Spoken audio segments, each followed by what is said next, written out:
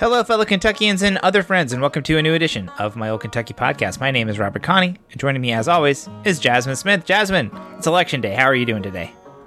I'm doing all right, Robert. How are you? Oh, man. I had the experience of my kid getting sick and then me getting sick after they got better, so it's been an interesting couple of days. But we're struggling, but we're alive, and that's what matters. You know, this is what life is. You know, that is. Mm-hmm. Yeah. So let's. What are we talking about today? The first thing we're going to do, we're going to talk a little bit about the late Representative Lamin Swann, who passed away over the weekend. We learned about that on Sunday.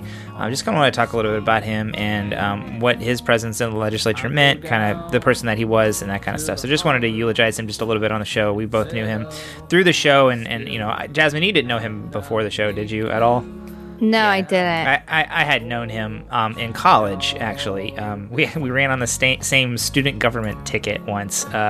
So, you know, he was a person I was well aware of when I was there in Lexington. And so it's been rough to kind of just experience his death and learn about it and all that stuff. So I just want to talk about him just a little bit before we really got started with the show.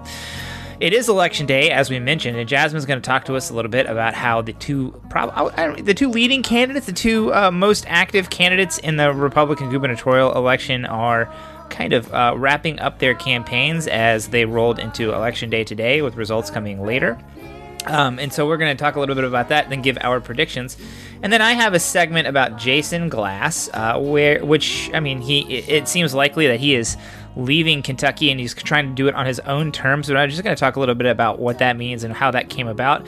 And then we are going to come back. We are going to stop recording, wait, and then come back several hours later after we have results to talk very briefly, depending on how late it is, about what is going on, what the elections will look like in the fall, which we will probably know about before the end of the day. So without any further ado, let me talk a little bit about Lamin Swann. So Lamin Swann, who is a state representative, and he's our friend, former guest on the show, he died Sunday at the age of 45. Representative Swann represented a district in Lexington. He'd just been elected to his first term in 2022. I guess the thing I really wanted to say about him is that he lived a life dedicated to justice and progress. Every time I saw him and every opportunity I had to interact with him, that's what he was working on. That's what he wanted to talk about. And, you know, I'd heard him tell the story several times, and it was on his website talking about advocating with his grandfather at the age of 8 in Frankfurt, trying to get the state to recognize Martin Luther King Day. So going all the way back to when he was a child, that is what he was about. If you didn't know, he was a black man who used a wheelchair, that he was a part of the disability community. And his election and service, I think the way I would like to think about it, it was a way for those of us that are engaged in the work of activism to see why we were engaged in that work in the first place, and that how much we stood to gain by making our society more inclusive. Representative Swann did a lot of good work, was an incredibly good person, and, you know, including people that looked like him, that lived the life that he led. We stood to gain so much by including people like him, and watching or hearing about his death has really just been heartbreaking. In addition to his political work, which a lot of people have been talking about, I thought it was worthwhile mentioning that Lamin Swann was also a designer. He was really passionate about fashion and design. When we talked to him, he was in his studio, working on like clothes and stuff, which was, you know, that's another part of the person that he was. He was more than just his representative service, and he was more than just an activist. He was a full person. His loss is very tragic, and we're going to miss him quite a bit. So, Jazmin, anything else you want to add to that? Yeah, I didn't know Lamin until we had him on the show, but because I didn't know him personally, it doesn't mean I hadn't heard of him. I'd heard his name in Democratic circles for years before talking to him on the show. He was really well known in Democratic politics, and a lot of people who worked on campaigns knew him. And it's been really cool to see the outpouring of love for him in the wake of his death. And just, you know, what I remember from talking to him is how he talked about, you know, how he would advocate for the Black community as a legislator, and how he would advocate for people with disabilities. And, you know, he certainly served his district well in his short time in the legislature. I remember he was one of the people who spoke on the floor against anti-trans legislation, and he'll certainly be missed. Absolutely, he will be very much missed. It was just a really good person, a really wonderful person to be around, a wonderful person to kind of talk to, and the legislature was better for having him in it, and it's facing a really huge loss, and we'll learn about what that means politically and for the government in the coming weeks. But right now, we just kind of want to mourn him a little bit. So that is that. But it is election day. Time moves forward. And so Jazmin, tell us about how Kelly Craft and Daniel Cameron are trying to land the plane this election day.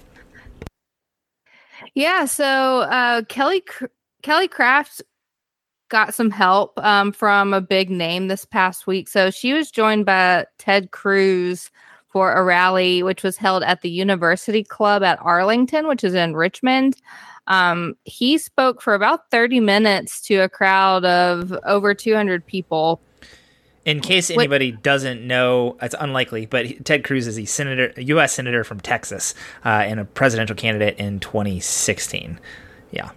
Yeah, I assumed if people listen to our show, it's highly likely they'd probably know the one person who's like, who the heck is Ted Cruz? I just want to make sure I'm watching out for you, whoever you are. Yeah, well, I appreciate the context, Robert. Ted Cruz said that Kraft has guts and she's a fighter, and he called her a velvet hammer, saying that she will smile while she protects the people of Kentucky. He said that she's going to have guts to take on the lunatics that are wanting to release criminals, and to take on the lunatics that are wanting to brainwash our kids, and take on the lunatics that are wanting to mutilate children.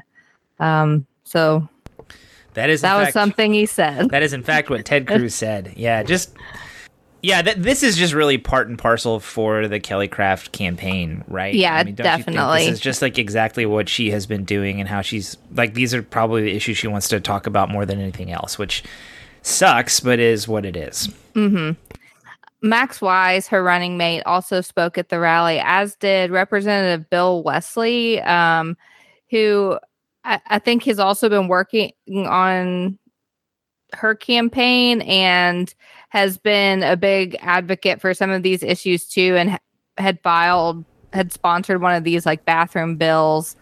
And then Brandon Judd, who's the president of the National Border Patrol Council. That's the union for the Border Patrol agents, right? I think that's right. I'm pretty sure. I think so. Yeah, and Bill Wesley also is the state rep for Richmond, which is likely why the rally was held there. That, and also it's very important for the Republican primary, so that's another reason it was there. And then I wrote this before it happened, so I hadn't seen any news from it, but Vivek Ramaswamy was supposed to be joining Kelly Craft last night for a rally as well, and he is a candidate who is running for president from Cincinnati. And his thing is like, he's a business person, and he talks about wokeness, and he advocates for raising the voting age to 25. Yeah. So also he's part of like the anti-woke cause that Kelly Craft has taken up as part of her campaign. My thoughts on Ramaswamy are that, like, he's just this like gadfly candidate who takes, like, we always have some of these that are running for president each year, but the fact that this is who they have to put up against Donald Trump, like, is kind of telling as to what's going on. I don't think he's under any threat to like win the nomination, but the fact that he endorsed Kelly Craft is really notable. I guess he wants to just jump into every race and get his name out there as much as possible. I suppose so. And then Kelly Craft also made an appearance on Fox News last week with Laura Ingraham, and I don't think I'm saying this from just like a Democrat perspective, but it didn't really go very well. And I say that because like her team promoted that the appearance was going to happen, but then didn't share the clip, and it got shared by like Daniel Cameron's campaign people. Laura Ingraham like really like pushed her about like skipping one of the debates for the appearance and then not getting the Trump endorsement. And it was kind of a rough couple minutes for Kelly Craft. She does not do well in extemporaneous situations like at all. And yeah, Lauren Ingraham was probably the first person in this whole campaign, except for maybe like in the debates with Renee Shaw, where they really pushed her in a situation where she didn't feel comfortable. Like, and yeah, this is just like, she would be, in addition to saying really horrible things, she would also just be a bad governor. I think is just worth mentioning. I saw this clip and thought it looked quite bad for her. Yeah. Mm-hmm. Kelly Craft also got a late endorsement from Ron DeSantis on Monday night. I saw this from an audio clip that was shared by Austin Horn of the Herald Leader. Yep. So is Ron DeSantis? Yeah, I guess DeSantis is in second place behind Trump and really wanted Trump. I guess DeSantis is the second best prize you can get. Yeah. But he seems like the presidential race is definitely like ongoing and things are happening in the presidential race. It seems like Ron DeSantis is in a worse place than he was like a couple months ago. So if this endorsement had occurred like, I don't know, in March or February, it probably would have meant a lot more. But the fact that it's coming now when he's like doing quite poorly is probably not as impactful as it could have been. Yeah, and I'm not sure like how much impact it has like late Monday night before the election either.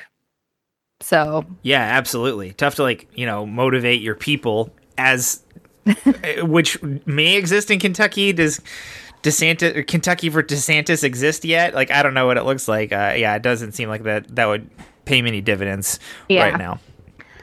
Yeah, so that's what Kelly Craft has been up to the last week or so. And then as for Daniel Cameron, he had a Trump tele-rally, which is a rally on the phone. And so this wasn't like video, it wasn't on Zoom or anything, it was just a phone call. And he had Trump on the phone, or at least we can assume that it was Trump. Soundboard. Yeah, and so Trump spent about 5 minutes or so giving a speech in support of Cameron on Sunday night. He said that Cameron is best suited to beat Bashir and got more votes than him in 2019. He also said that Daniel Cameron would fire the communist radicals who are trying to destroy Kentucky schools, and he gave a shout out to coal miners. And so it was a pretty short kind of like rambling Trump rally speech. Yeah, as they are sometimes. That's kind of what it was. Yeah. Trump was also just found liable last week in a battery and defamation civil lawsuit. So Daniel Cameron has been asked about that, and his comments were, "I appreciate President Trump's endorsement. All I know, it was a civil case, and I think they might be appealing it. But at the end of the day, I'm focused on Kentucky." So if he's so focused on Kentucky, why is he talking about this Trump endorsement so much? Yeah, yeah, I don't know. That's a good point. Yeah.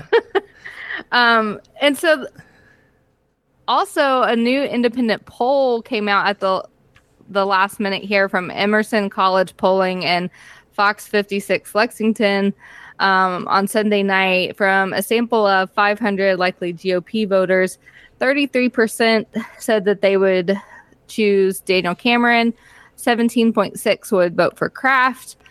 Ryan Quarles came in third with 13.2%, and then Eric Dieters with 9.7%.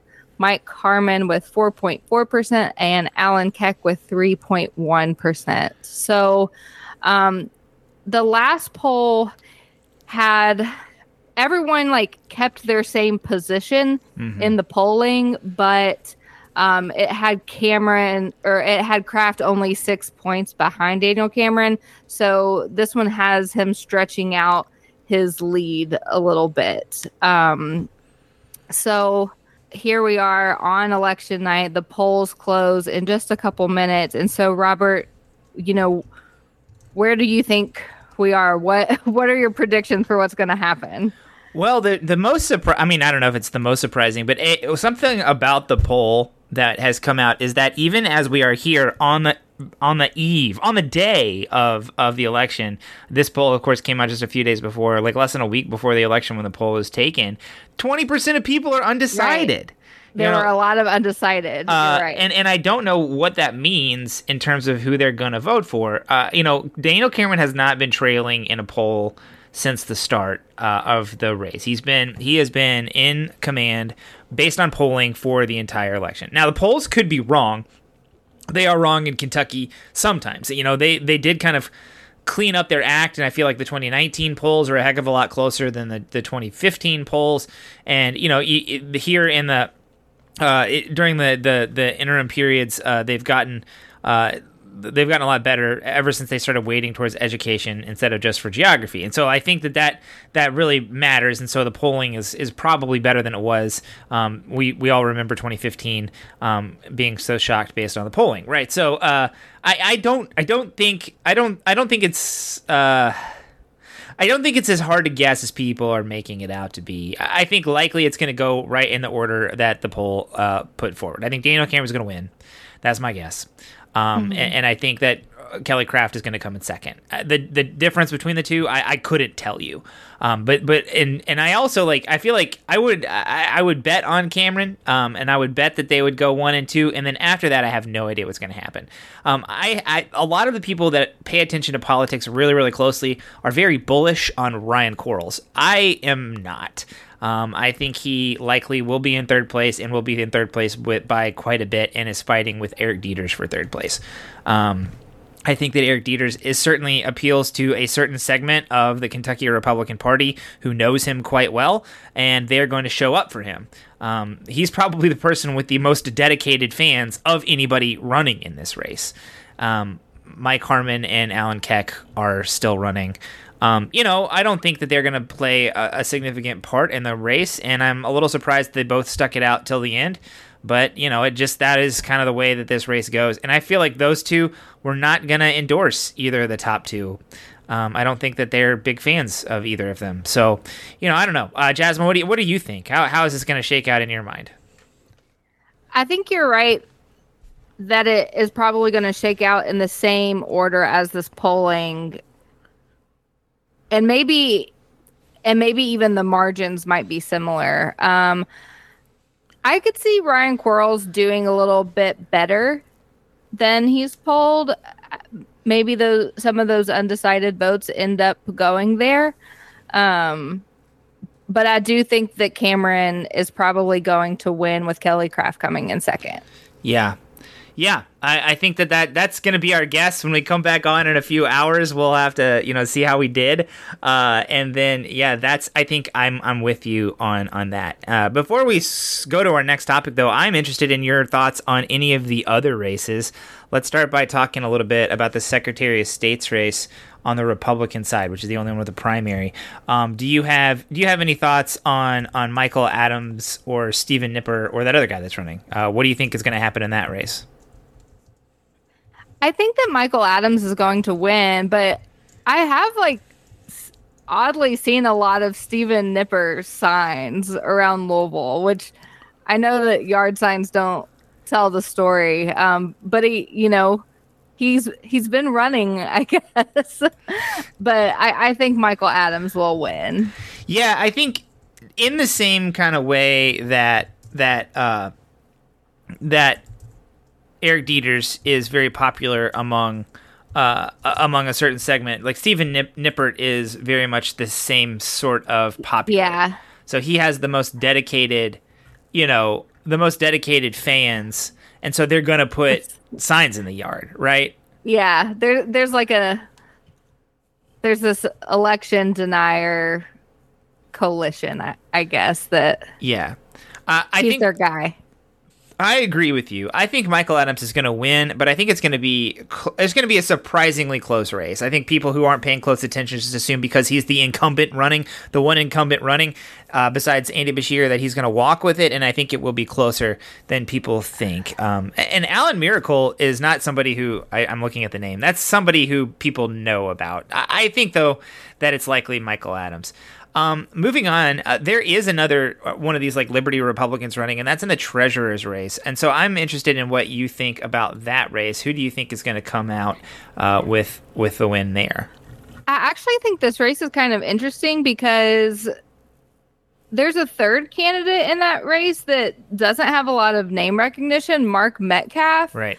He's the Garrett County attorney, and he's not really well known outside of Garrett County. But then he spent a lot of his own money doing a bunch of ad buys, like towards the end of the race, like double of what OJ Oleka spent and way more than what Andrew Cooperrider spent. And so I am interested to see if that like paid off at all for him. But I don't know. I still don't think he's very well known. I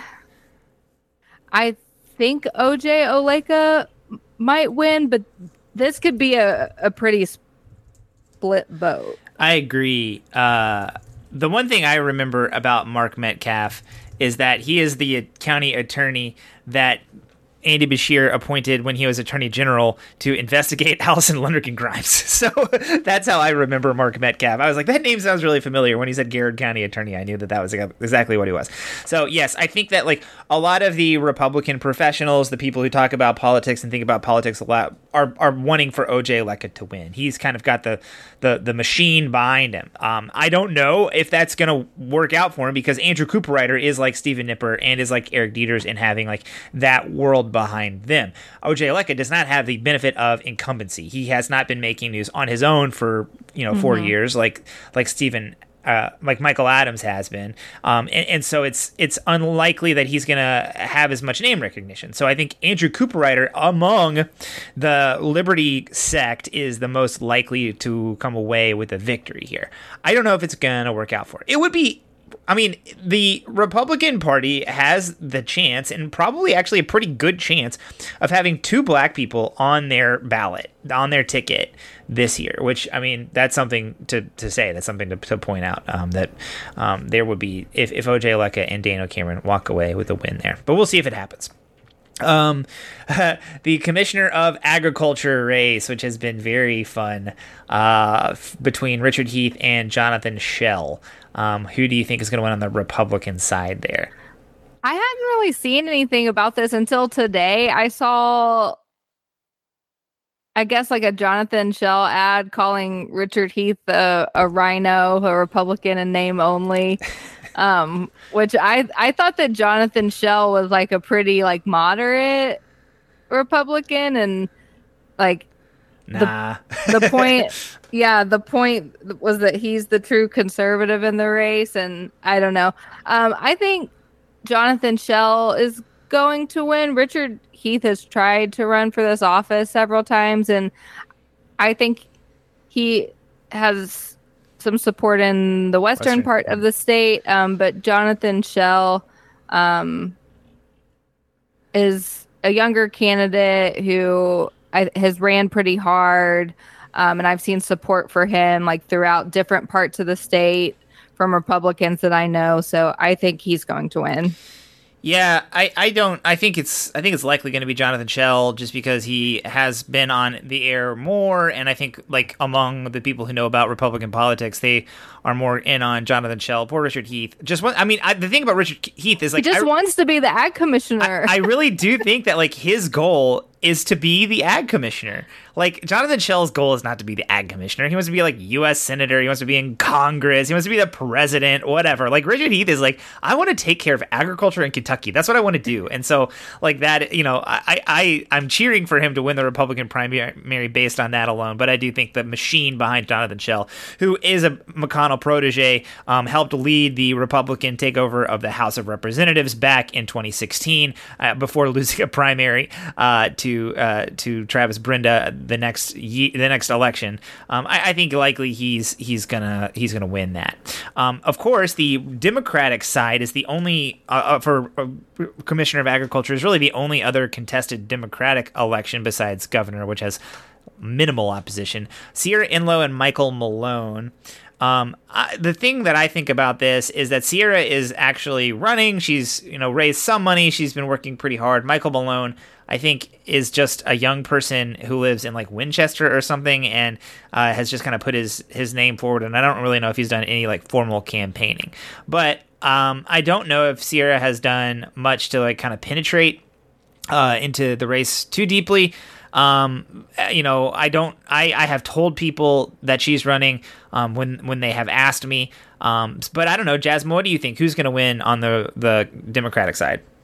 Well, I thought you were correct that he hasn't done any campaigning. And then I heard something interesting today on Kentucky Sports Radio. One of the co-hosts said, I voted for Malone because he's the only person whose signs I saw for that race. Is that something like in Glasgow or something like that? Or like, no, in Lexington. Weird. Well, that's not that far. That's right. Yeah. Weird. Yeah. Okay. Well, maybe he's got some signs in Lexington. Oh no. Yeah. Yeah. I mean, I don't know. I wouldn't be like blown away if he wins this. But I do think Sierra is the most likely winner there. I think so too. Of course, the only other really contested primary to talk about, we're not going to talk. What percentage do you think Andy Bashir is going to get? 80, 90? Probably like 85. 85? Split the difference there? Yeah. I think it's maybe it'll be more than 90. I think it's possible it's more than 90. You're right. It could be. Who knows? I'll say that, and Jasmine, my luck, he'll lose, right? That's the way my guesses usually work. But okay, the only other real race that there exists is the auditor on the Republican side, which includes Allison Ball, who's the current treasurer, making the jump to auditor, the only other office that doesn't require any education or doesn't require any sort of credentialing to have. And she's running against Derek Petties. Allison Ball, of course, has the name recognition as having served in elected office statewide for 8 years. The Republican Party loves her. I don't know why. She doesn't seem to do anything. But, they do love her. What do you think about this race? Is it just Allison Ball because of name recognition, or do you think Derek Leonard Petties has a chance to win it? Yeah, I think it will be Allison Ball. She has been on the ballot for 2 terms now as treasurer, so I think she'll win. Yeah, seems likely to me too.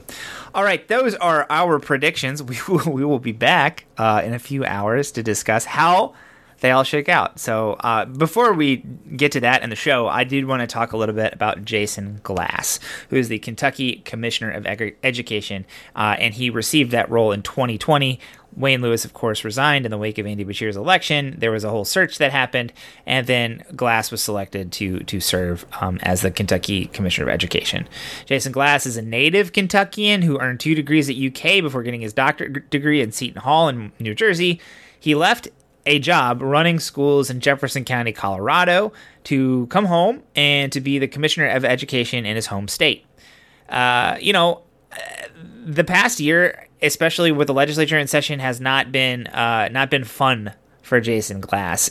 He was the target of a whole lot of conservative ire in the past year. One of the bills that became law is SB 107, which gives the state Senate the authority to confirm the appointment of the Commissioner of Education, something that in the past had been just the role of the governor. And actually, we used to elect the Commissioner of Education. We stopped doing that in the 90s.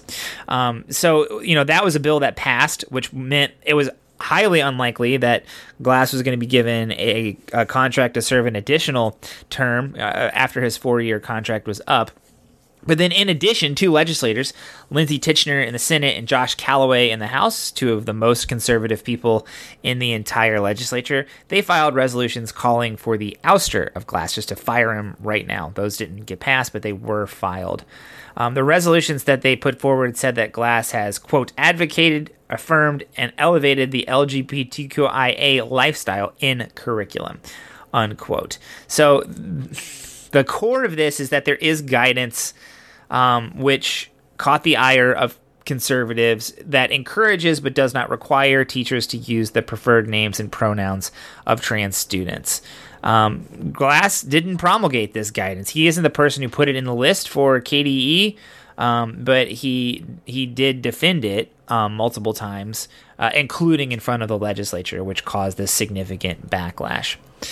We're talking about it because we learned this week that Jason Glass is a finalist for a superintendent job in Baltimore. Glass issued a quote that said that he's honored to serve in his home state, and then followed that up by saying, quote, "At this point in my career, I am seeking a place where our family can put down roots and where I can have a long-term and meaningful impact on an educational system," unquote. So from that quote, it's pretty clear that Jason Glass would rather focus on, improving the education standards for children instead of fighting culture wars with conservatives. It's hard to say it, but Maryland is a place where he's going to be able to do that much better, more easily than here in Kentucky. That is what our legislature just wants to fight about cultural issues and doesn't seem to care that much about the type of education our children receive.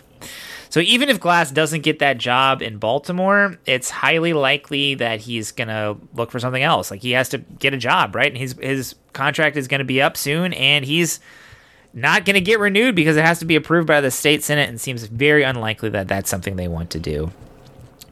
Linda Blackford wrote a column for the Herald Leader that said Kentucky was, quote, "lucky to have Jason Glass, but too dumb to keep him," unquote. That's harsher than I would have put it. I don't think I would have used that language, but the core of it is we aren't keeping Jason Glass around because our leaders decided that we didn't want him, even though he's quite good at his job and has acquitted himself really well in the midst of COVID and in the midst of the aftermath of Wayne Lewis and the politicization of education and everything else. So I felt like he's done a really good job. And we had been kind of moving in the right direction, and now we're throwing that away because of his desire to include trans kids in the educational system.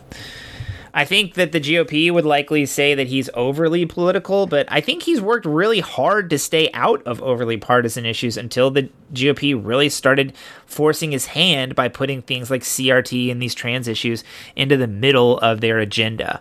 In an article by Olivia Krauth last week, the KDE revised guidance on trans kids, and Jason Glass met with Republicans to try to assuage their concerns. Right? He saw they were going to revise this guidance, and so he went and started talking to Republicans about how the changes were going to be made. Glass and the KDE consented to lots of the changes that the Republicans wanted to try to just smooth things over. But then, there was a push by the Senate GOP whip, Mike Wilson, that asked him to retract all guidance involving LGBTQ issues, and Glass put his foot down at that point. And I think rightfully so. At some point you have to. You can consent to all kinds of changes, and it seems like he was willing to try to meet them where they were. But hey, I'm not going to throw trans kids under the bus. That's really commendable on his part, but it's going to lose him his job. This otherwise non-controversial, very effective state superintendent, because of his, refusal to acquiesce to the demands to, actively hurt trans kids, is now going to lose his job. It's hard to see, if Jason Glass leaves, it's really hard to see how this is going to be resolved, because Andy Beshear is going to be able to nominate, and the Senate GOP is going to have to confirm somebody. And I just don't see Andy Beshear putting forward a superintendent or commissioner of education that is willing to throw trans kids under the bus. And I don't see the Senate GOP acquiescing to any candidate who doesn't. That's like the core of their agenda, and how this is resolved eventually is just, I don't know how it's going to go. Really, all in all, this is a huge tragedy. The politicization of the education system and putting CRT and trans kids right in the middle of it, when trans kids have always existed. We had trans kids when I was in high school, and we got along fine. But nowadays, it's just, I guess, conservative rural folks or conservative folks across and lots of parts of the state are making that more important to them, and that's where we're going to end up. So, Jazmin, all that about Jason Glass. Anything you have to say about it? How do you see this winding up in the future? Yeah, I'm just wondering what happens when someone is nominated and they can't get anyone confirmed, is there like a period in which someone has to take the position? Can it be left vacant? Like, that's what I don't know the answer to.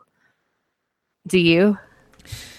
I think what's likely to happen is that an interim will be named. I think the interim gets named by Andy Bashir. I do not know how long the interim has to serve or gets to serve. I mean, I don't know if there's like a time in which, yeah, that's the real question. I don't really know the statute off the top of my head, but yeah, I don't know. Like, I just don't know. And are we going to just be governed by an interim because of the insistence on these issues by the conservatives? And yeah, I mean, this is an issue that's important to a lot of people. It's important to me, and I really hope Andy Bashir doesn't cave on it. Like, I really hope he stays strong and isn't going to give up on our trans kids in the face of this. He has the power to do some stuff here. This is like, he does have some power here. He has less than he had, but he does get to put somebody forward for confirmation. So I certainly hope that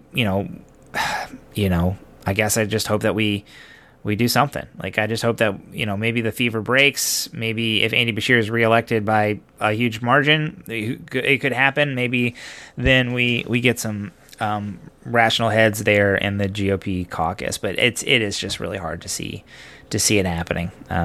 Yeah. And it is just like a real shame to see what's happened with Jason Glass, because I agree with you. I don't think he politicized this job. I think he was just doing his job until he was baited by the GOP in all of these hearings and asked political questions. And so, I mean, what is he to do but to go elsewhere? So it is a shame.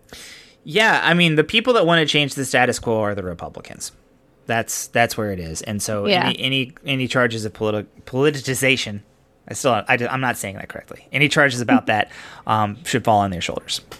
Well, that's it. Best of luck to Jason Glass. I really commend him for coming home, for trying to do the best for his home state. And it's just really such a shame that it's going to end this way. So.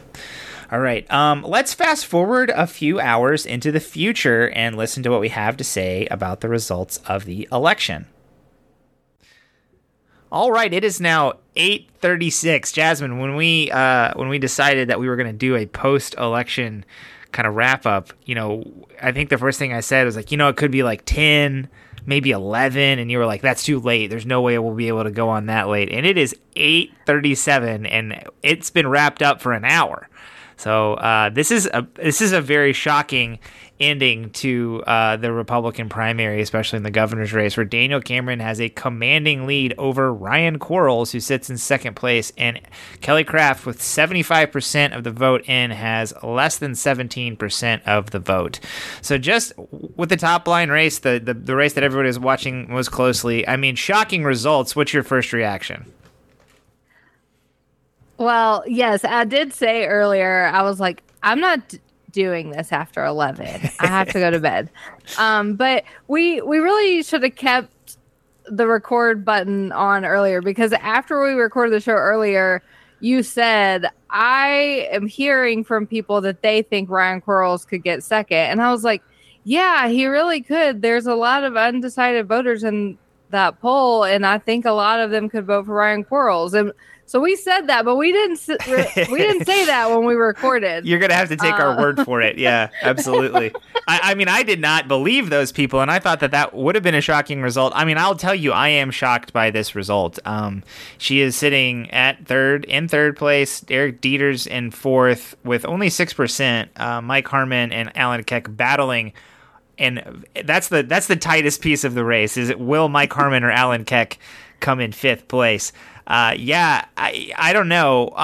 What does it say? What does it say that Daniel Cameron was able to capitalize? The other story that you said was about a Republican voter that you're close to, who, you were trying to get to vote for Alan Keck. You said he's the one that makes the most sense. But that person was like, no, I think I'm going to vote for Daniel Cameron because I just want to make sure that Kelly Craft loses. Do you feel like that's like a generalized thought, especially in like some urban areas about Kelly Craft among Republican voters in some of those urban counties? Yeah, I think that it could be because Kelly Craft has just come out so, I don't know, like wild in this race, like with pretty extreme policies, like taking the most conservative extreme lane in this race that I think some people, Daniel Cameron probably just didn't upset anyone too badly. Yeah, not. Maybe I think that's correct. he kind of kept quiet. His ads were just kind of like family oriented or faith oriented, and he just didn't ruffle too many feathers and sat back pretty quietly. I think the only thing that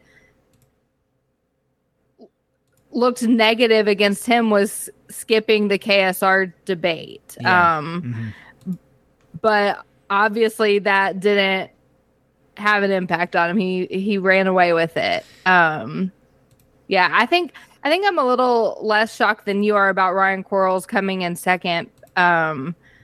Because I said I thought that the order would be what the poll showed, with Kraft coming in second and Quarles in third, but that he might come in third closer than what that polling showed. Mm-hmm.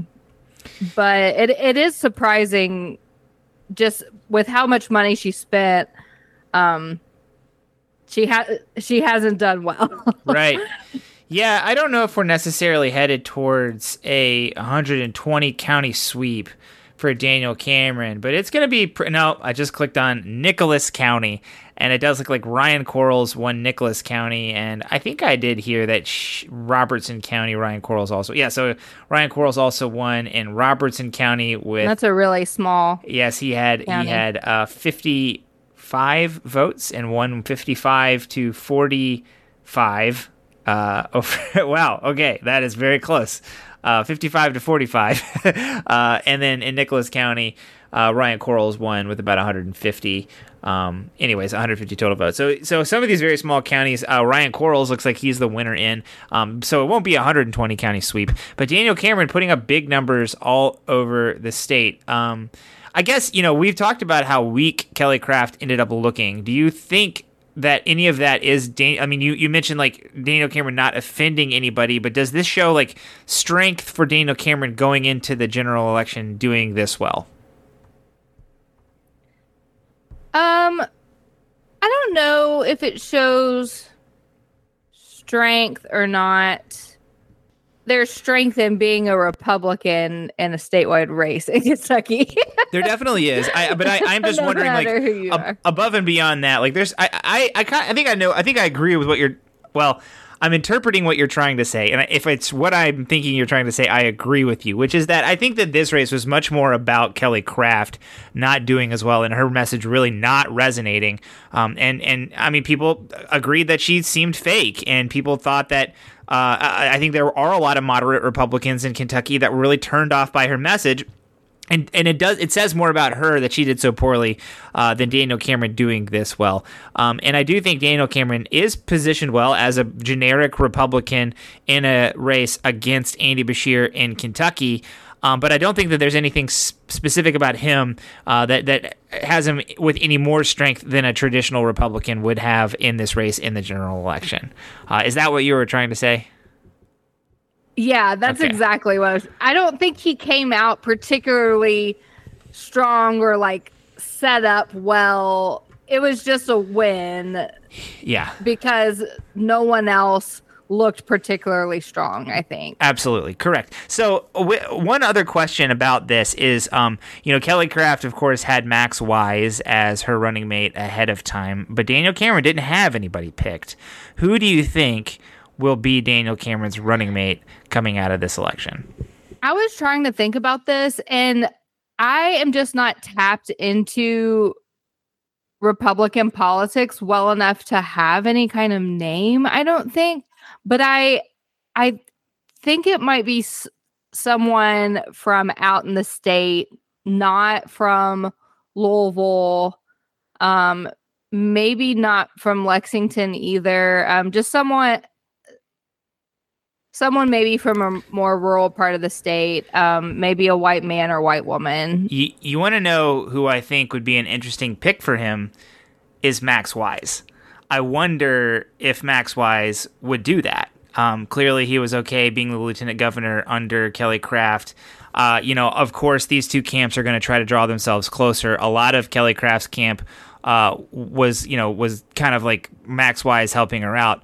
And that could be a way to bridge that divide. I don't know. I don't really understand. I don't really know how much bad blood there is between Max Wise and Daniel Cameron. Some of the comments Kelly Craft made, which are, I do kind of want to talk about these. This is absolutely insane. Where she had said she was shocked that she was being attacked by fellow Republicans, which is just very rich given the race that she ran. I'm going to try to pull up the actual quote. But yeah, I think he's going to have to try to bring those Kraft voters into his camp. Okay, here we go. Got him. I knew we would be attacked by Democrats, but I never in a million years thought that the attack would come from my opponents to my family. I guess if you're a politician, you're used to that, unquote. So that is Kelly Craft. Wild stuff, given the teddy bear and everything else. So I wonder if going with the Max Wise would help him. I wonder if Max Wise would be interested in doing that. But that checks all the boxes that you laid out there, right? I don't know. There's a couple of people. I think, I do agree with you, though. The first name that I heard floated was Julie Rocky Adams, which I don't think would be a good fit because those are both Louisvillians, both kind of like urban Republicans. I think he needs to go with somebody from northern Kentucky, maybe southeastern Kentucky or western Kentucky or south central Kentucky, which is traditionally a very Republican area. There's a lot of options he has. I don't know either. I don't know either who it would be. Okay, anything else about the Republican gubernatorial race you want to talk about, Jazmin? Just a quote from Daniel Cameron that I thought was really funny. In his speech, he said, "The Trump culture of winning is alive and well in Kentucky," and Trump lost his last election. He sure did. And so I just thought that quote was just absolutely hilarious. Jazmin, not everybody thinks he did. And I don't know. Like, honestly, that is kind of, I don't know if that's what he's getting at. That's kind of scary. I don't know. Yeah. But yes, that is something he said, despite the fact that Donald Trump is not the president. Yeah, that's all I wanted to say. Yeah. Okay. Yeah, I see. I agree with you. Andy Beshear sitting pretty with 96% of the vote. You were right. He did get over 90. Yeah. I thought there would be just some funny business voters, more funny business voters than there were. Yeah, he's sitting at 90% at some of the western Kentucky counties that have reported already. He's only sitting at 86% in Hopkins County, but that's the lowest one I've seen so far.